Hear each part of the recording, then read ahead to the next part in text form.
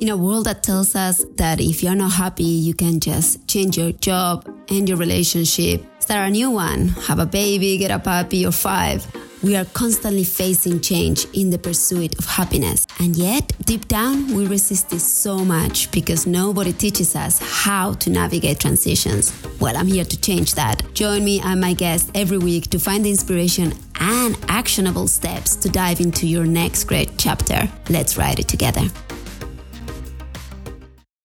Hello, everybody. This week, I have with me the beautiful Courtney Hanson, who is the podcast host of Your Sweet Little Life. And she's also into a big mission of empowering women to reconnect with their body, mind, and soul. So I want to say thank you, Courtney, for being with us today. Thank you so much for having me. I'm excited. And I'm excited for everybody to hear your story, your transformation, all the chapters in your life. Will you be able to share them with us? Yes. So time lapse, I guess we'll go with. I grew up with my dad. He raised me with my grandmother until I was 12 and she passed away. And then we moved quite a bit to different states. So my upbringing was pretty, I would say not very solid. I was never out of school for more than a year at a time. My mom wasn't really around until I got older. And it was kind of rough. It was a real big challenge to just work through everything as an adult. I was kind of a nerd until I got in high school. And when I got in high school, I all of a sudden kind of had my puberty blossom at 17, a little late. And I became pretty all of a sudden, and I was ugly my whole life. And so I got all of this attention that I had never received, and I wasn't feeling loved from home. And so it was just all these dynamics. And so I'd started partying, and that was where I found like my friends and security. And so that always had kind of been my fallback. And I never learned, I was raised by a man, and I love my dad to pieces, but as a man, you don't know how to teach the coping skills that a woman needs as a grown adult. And so I did not have coping skills. If something happened, I would just try and fix it like a man. Like I had no femme energy. I had nothing, right? So I knew how to be a workaholic and throw myself into work. And I'm a total type 3 Enneagram because for me, it was like any success was brought on by, that was my only praise that I got, or you're doing a good job, or you're making a lot of money, or you're doing this. It was never like, wow, you're a really beautiful soul. Like, it's okay that you're broken right now. Like, I never had permission to be broken. And if I was broken, my parents would send me off to go fix me somewhere. So I went to this 9-month, rehabilitation camp thing. And I got caught at a party in high school. And my parents didn't know how to deal with it. So they just sent me off. And so I would always just get sent off places to get fixed. And I wasn't able to get fixed. So I always thought I was broken. So as an adult having children, I honestly had no idea how to be a mother. I didn't have a mother. So I had no idea what that looked like. I never saw a healthy marriage. My dad never was in a long-term relationship with me growing up. So I never knew what that looked like. And so I got pregnant at 21, had my son at 22, and I thought I was ready and grown. And it really took a turn. Like I didn't know what I was doing. I was a single mom. I had gotten pregnant by my boss at a gym, and he was mentally ill. He went in the military and was very, very sick and had PTSD and all sorts of stuff. So by the grace of God, I met my husband now. And he was my friend at the time. And we ended up meeting when my son was about, I would say 9 months. And so my son has always known my husband as dad. And my husband is the most normal human being. I have no idea why he picked me because I was crazy pants.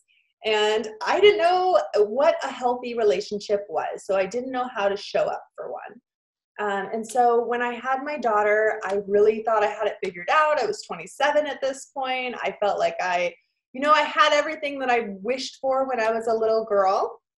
So everything was great for a few years. And then I had my son at 32, and he was my one baby that we really, really tried for. I had a bunch of fertility problems. I couldn't get pregnant. I finally got pregnant. And the minute I did, I got really, really sick. And so my entire pregnancy, I couldn't work. I couldn't get off the couch. And for me, I don't know how to be still. Like I have to be moving. And so mentally, I started to spiral really quick because I'm like, I promised I would never miss my kids' sporting events or their dance events. And I couldn't go to anything. My husband had to do everything. And so for my kids, they're like, well, what's wrong with mom? Why is she sick? And then my son came 2 months premature. And so then we had to do the whole NICU experience. And that was just really heavy for us. And I am like such a mama bear. If I don't have my kid with me, I feel like I'm like not okay in life. And so he was in the NICU for about 3 weeks. And right when we brought him home, my husband got a promotion for his job, and he is a firefighter in San Francisco. And so he actually had to be gone for 4 months, like gone. And so I have my oldest, who was not diagnosed at the time, but has autism. So he was having these crazy, like raging outbursts and mad, and I didn't know what was going on. And mentally, I'm like not okay. And then I'm trying to keep this little guy good and healthy and like just in survival mode. And my poor daughter, she's like just such a warrior woman. Like she is in like her little soul. So she just hangs tough. And so I feel like she's just feeling left out because she's the strong one of everyone. And I had really bad postpartum, and I didn't tell anyone because I didn't want my husband to feel like something like he had to come home or he couldn't focus on his job. So I wanted to support him through this time with his dreams. And so it got really, really ugly. I mean, I got really sick. I didn't want to get out of bed. Functioning, I just was like, oh. And so I started drinking wine at night. And at first it was like a few glasses, and then it would turn into like a bottle a night. And that was my thing. Like I would do all my stuff during the day, and then 5 o'clock on the dot, I would start cooking dinner. I would start drinking wine, and I would drink till I couldn't feel anything. And then I would go to sleep, and then I'd wake up and I'd be kind of hungover, but I would do it all over again. And so I got in this pattern, and the pattern kind of made me start to spiral. And I felt super lonely during this time. And I ended up reaching out to my husband because he was so checked out and just not there during this time because he was focused on his job and doing this promotion for our family. And so he was like in another world trying to focus with this, trying to get through this part of his chapter. And I just crashed. And so I told him, I was like, I can't do this. Like something is wrong with me. Like something is seriously wrong with me inside. And he's like, you're fine. Like you have to be the glue right now. You're fine. You're fine. You're fine. And I'm like, okay, like I'm fine. Like maybe postpartum isn't real. Maybe I'm just depressed. Like I'm fine.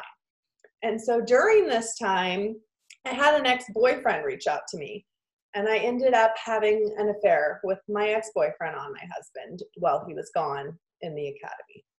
And I kept it inside for about a month, and it about killed me. I couldn't keep the secret. I felt like I had broken my family. I felt like a failure, but I just wanted to feel like some sort of love. I just wanted to feel something because I didn't feel anything. I was just so broken and in so much despair.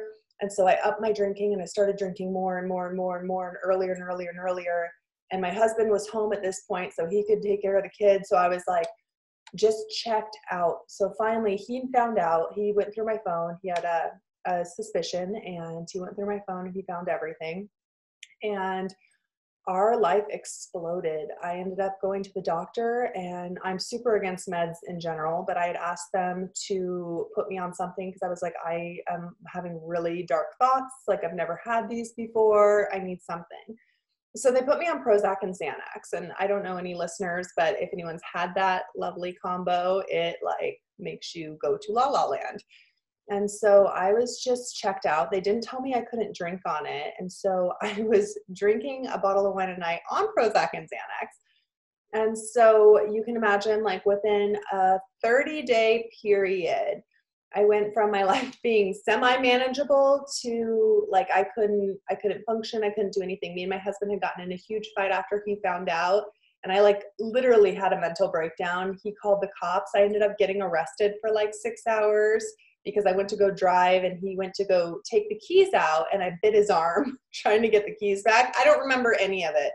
And so I ended up going to a really intense postpartum healing place, and they couldn't really help me. It was through Kaiser, and it was just not the best program of what I needed. It was very like you were a number. It wasn't personal. It wasn't anything. And so during that time, I was just felt so lonely. I felt so broken. I needed to just get away. And so I ended up flying to Seattle to stay with my aunt and uncle for a few days to kind of just clear my head. At this point, I was firmly believed we were getting divorced. My husband had made plans. I had made plans. I bought a car in Seattle and drove back to California with my kids. I was like done. And everything kind of just slowly started to get better, and then it would crash and burn again. So it went like this for like 6 months.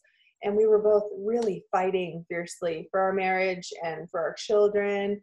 And the postpartum, I was only on the Prozac for like a week, and they took me off of it because I had such a weird reaction to it because my body is so sensitive. So they're like, we can't put you on anything because it did the exact opposite of what it was supposed to do.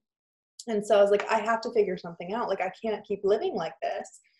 And so kind of the light part of my story, the darkest part, I woke up one morning and I just didn't want to be here anymore. I was like, I can't do this to my children. I love them so much. My husband deserves such a better woman. Like, he deserves to be loved the way he should be loved. He's this loyal rock of a man, and I am just like tornadoing through everyone's lives, and I couldn't figure out how to stop. And inside, I felt trapped. Like, I was just like, I need to get out of, like, I can't do this anymore. I don't want to hurt anyone. And so I ended up calling one of my son's friends' moms to come to the house before my husband got home from work so they wouldn't know anything was wrong. And I acted like I had to go do something for work. And I left and I went and got a hotel, and I had planned to drink myself to death because I was too chicken to do it any other way. And so I was like, I am just going to drink to the point that I won't wake up and I won't feel anything, and I will leave this world, and everyone will be happy and can move on with their lives, and the kids won't remember because they're too young. And I was just broken. And it got to a point that I kept drinking and drinking and nothing was happening, and I couldn't pass out. And I had dropped to my knees at this hotel room, and I screamed, and my husband was calling police, doing welfare checks, and I just dropped, just broken. And I was like, I just screamed, help me. And I sat there for a minute, and I just told my friend to leave and gotten in a huge fight with her. And I was like, leave me alone. I don't want help. I want to be left alone.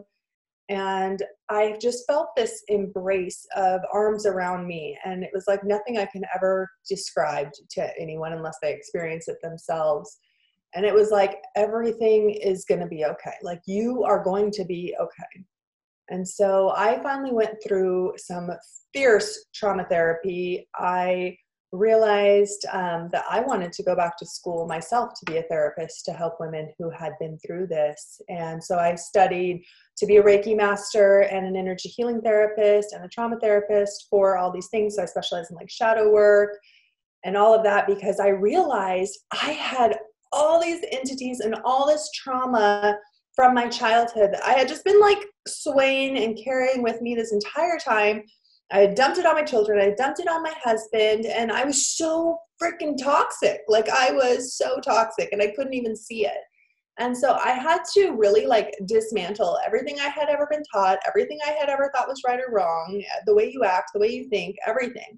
And I had to heal it, repair it, and really get in touch with my inner child and know that like, you're safe, you're okay, like this is going to be okay. And I made a choice from that day forward that I was no longer going to drink anymore. I have been sober ever since. And I am just honestly feeling so alive now. Like, I get to help women and be a light. And I feel like personally, it was such a dark time in my life, but I wouldn't be where I was right now, and I wouldn't be healed. I wouldn't be whole. I wouldn't be the person that I am if I was not to have experienced that journey. And I was so embarrassed about it for so long. I was like, I can't talk about it. People will judge me. I'm such a bad human. And now it's like, you know what? No, I survived that shit. Oops, sorry. But I was like, oh, okay. I was like, yes. I did that. Like, I made it through the other side. Like, I walked through that. So now I can help other people walk through that and know that like it doesn't have to be the end. Like, you can push through, and life does get so much better, but you have to be on your own journey. which you just had quite the journey. And I'm so happy and honored that you were open and vulnerable and honest, because I actually see this happening with many, especially women. I think that there is something in the consciousness that is making us wake up to something else. So I think that in previous generations, women were be that traumatized, but they were able to carry it all the way to their graves. It will just be passed down from one generation to the next. Mm. But I think that we've gotten to a point in our collective consciousness where we are rising up as the women that say, no, it ends with me. My children are not going to take it on.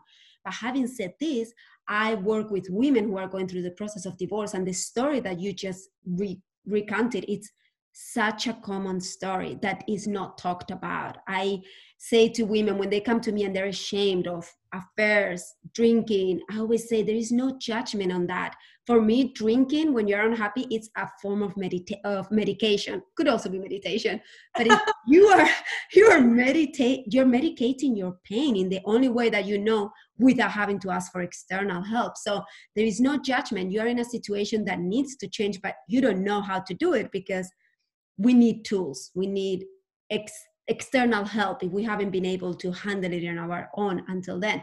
But I see so many women that decide to stay in it, decide to stay in the pain, in the family life that doesn't suit them. They just up the medication. They do more of the wine. They do more of the medication provided by their doctors, and they think that it's okay, that that's being normal, that's functioning within the system.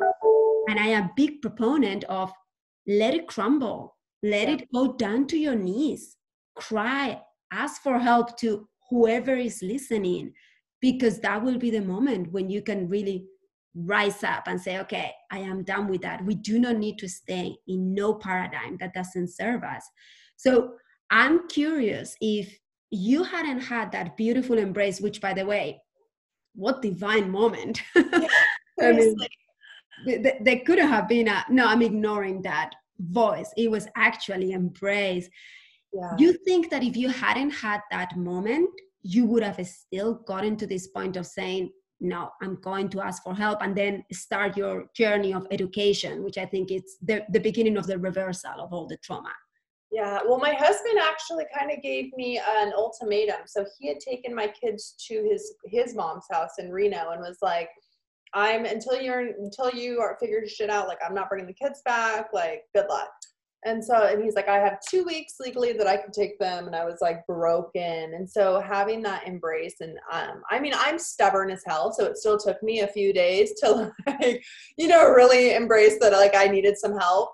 And then I met, like I said, when I met my trauma therapist, her name is Julianne, and I'm actually writing my second book right now, and she is a huge part of it, because it's like, God, you get this divine intervention, and when you finally say and be willing to accept help, it's like the perfect people get put in your life at the perfect time. And I've been to therapist after therapist after therapist my entire life, but there is something about this woman is like, I'm not kidding you. She is like doing God's work. She is just amazing. She calls you on your stuff, and she changed my life. Like, she made me realize things that like my whole life therapist had been like, well, why do you feel like that? Or what did you do to cause that? And so my whole life I thought everything is my fault. So I always am like that people pleasing mode and constantly trying to feel like I owe people something. And she is like, so can I cuss on this? Can I say a naughty word? Okay, she's so straight up, and she was like, you need to be a badass bitch. You don't owe anyone anything. And I was all, oh, not me. And I was like, I've done a lot of bad things. And then I told her my bad things, and she's like, do you know how many women have done that exact same shit? And she said it to me just like that. And I was like, just beside myself. And I'm like, you mean I'm not the only person who has treated their parents bad, or I'm not the only person who has had a bad upbringing, or I'm not the only person who had an affair, or I'm not, like, and she's like, no, like, what the hell? No. And she's like, you don't owe anyone anything. You owe yourself and your children to break this generational curse that is so mind fogging you. And I was like, oh, no one has ever in my life said that to me. It's always like, how can I take advantage of you? How can I, because I would wear that. I didn't say no. I didn't set boundaries. I was like a mat, like, just walk on me. And so once I started doing that, and I started changing myself, everything around me started changing. My kids started healing. My daughter would come up to me and be like, Mommy, you're so amazing. Like, I want to do what you do when I grow up. And like, just to hear that, and she doesn't remember it. And I'm like, but in my mind, I'm like, they see me as this horrible person. And they didn't know what was going on. I hid it the whole time. Of course, I was hiding from everyone. So to have that divine moment and then have everything align the way it did, I swear to you, it was just like guardian angels were just like, okay, we're done. We're going this way now. What would you say is the main difference between therapy, like the conventional way, and trauma-based therapy? Oh my gosh. So this was more like, for me at least, the one that I went to was more, this is what made me get into shadow work. It was much more like shadow work. It was writing letters. It was, so she would like have me write a letter to my mom, for example. We started with my mom because that was kind of a root, abandonment issue I had. And so we would start with my mom. I would write a letter to her, and then I would have to write a letter back to me from her. And so we would do this for a while, and then we would like find things out from that. So then it was like, oh my God, you never dealt with the grief of your grandmother. Like, this is who raised you. This is a woman you really looked up to, and she died and you moved and you didn't have any closure. So then we would work through that, and like, it would be all letters. It's like you are working through it and then reading it. And then she's like, oh, okay, there's an issue. And she would like extract things very carefully from each letter that you wrote. So it was a ton of writing. It was a ton of reprogramming the subconscious. And it was really like changing things at a DNA cellular energy level of like, okay, we are going to literally take you apart. We're going to purge everything out of your body, and then we're going to put it back together. And so it was tough. Yeah, when you start digging into the trauma vault. Yeah, stuff comes up that you didn't even know. I always say when people are scared of things that are not really real, I call those the monsters under the bed. But I go, if you really go into your traumas, those are the monsters inside of you that you literally have to purge out of your body. And sometimes that energetic trauma bonding is so strong that it is at a cellular level. Like, you're going to have to go beyond the mind, which I believe is where the disconnect with traditional therapy exists. Mm-hmm. That they focus very much on the mind and the stories. And there is a lot of wisdom in that. That's the part of the reprogramming, but your body has to follow suit because the issues are in the tissues. So if you don't get them out of there, they're going to come back. Yeah, I know. And I was like, oh my gosh, yoga is a huge part of my life. And I would literally have to go to my sessions. I'd have to come home and take a nap and drink a crap ton of water and then just like be on my mat. And sometimes I would fall asleep on my mat. Sometimes I couldn't get past child's pose, but I just needed to like be in my body, because if I wasn't, I would check out so quick, because it really like drains every bit of you. But when you get past it, you get this burst of energy and light, and you're like, oh my gosh, like it's like, because I kept asking her, well, when am I healed? Can you fix me? Can you fix me? Am I fixable? And she's like, it's not that you're broken. Like, you just need to work through things. And so once I got to that like level of light and radiance, like all these things started happening in my life, and all these connections started happening. And I was like, oh my gosh, I think I'm healed. Like, I have chills talking about it. I'm like, I think I'm really healed. I believe that we are always healed. We just got a lot of crap that we need to get rid of. It's like we got all these layers, and we're here suffocating, going like, I'm so hot, I'm so uncomfortable, I don't want to be in my body. Okay, let's start taking the layers off. For me, the biggest step is to take the first step, is to have that moment of saying, I am tired with this, moving on. Let's move on to the next chapter. So what would you say to women who are feeling the pain? And I know that some of you listening are feeling the pain, are trying to numb it with whatever form of medication you're using, and you wanna send them a message of hope, of inspiration, of this is the first step. What would you ask them to consider?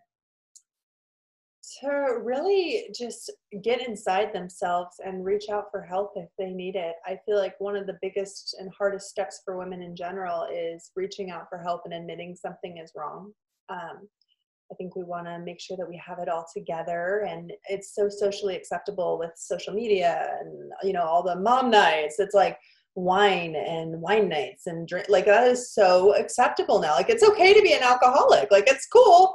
Like, your kids can play. We're going to drink wine over here in the corner, and there's just so much more to life. Like, once you get out of that and you realize, like, man, I can connect with these women that are complete badasses and empowering other women and lifting people up, and you walk away and you feel lifted and energized, and you're not drained and you're not tired, you're not hungover the next day. It's just asking for help and taking that first step and reaching out. And really, I feel like you have to get to that point.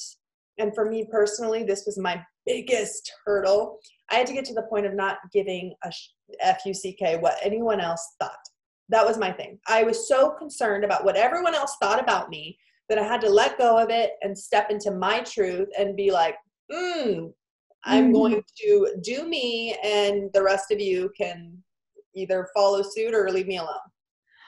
To me, that's the absolutely first step. I was going to add it after, like, don't be afraid of being the weird or the one that doesn't drink at parties. I remember when I was going through the thick of my divorce, and I was like, no, I cannot drink my way out of this. I need to be sober to be making the right decisions. And I didn't drink for 2 years. And I remember going to all the events, and everybody would be like, what's wrong with you? Are you dying of cancer? Are you pregnant? What's your issue? And I was like, how is it odd? The one not drinking is the one with a problem, but everybody else passing out around you, those are okay. So I had to get to the point of, I don't give a fuck. I literally read that book. A friend of mine gave it to me. Isn't that a great book? Oh, The Subtle Art of Not Giving a Fuck. Everybody go and get it. First step, just who cares? Everybody's going to judge. So what? Do whatever feels good for you. So I love that part. Just don't care and ask for help. That's another huge one. It almost seems in our society that you ask for help, you're admitting weakness, you don't know how to do something, you're less than perfect, and oh, good Lord, once you're a mother, you have to be perfect, right? Of course. Got it all together. All together. And there we are drinking in the corner going, I don't have it together. In our closets, yeah. So don't be afraid. Go and ask for that help. And I'm so happy that my audience has been introduced to you, because I am a huge believer of trauma, somatic work. I think that that's where we really dive deep into the real issues, and you can really create a lot of transformation. So if people want to find you, I'm going to put the links below, but what are the best ways to communicate with you? I am on the gram quite a bit. So it's at The Sweetest Little Life. And then my podcast is The Sweetest Little Life. And yeah, my website is thesweetestlittlelife.com. It's all kind of flowy, but the hub of all my stuff is on the gram. Yeah. And you have a pretty fun, funky gram. So go and check her out. And I would like to ask you the last two questions that I ask all my guests, which is, what is in your next great chapter? My next great chapter is I am actually writing a book about my healing story. It's going to be called Within, and I cannot wait for it. So that is going to be my next big thing. And then for the world's next chapter, I'm going to go woo-woo here. I see so much collective light and love happening right now, and it just makes me so happy. It's like I just am beside myself watching it. I feel like a lot of people are waking up and realizing that there's so much more than the shallow life that so many of us have been living. And it's beautiful to watch. I just love watching people blossom and grow into their destiny and who they were meant to be. And I see that happening all over right now. And I think COVID, I feel like through chaos, it's the calmness after the storm, but I feel like we are entering into that calmness after that crazy year.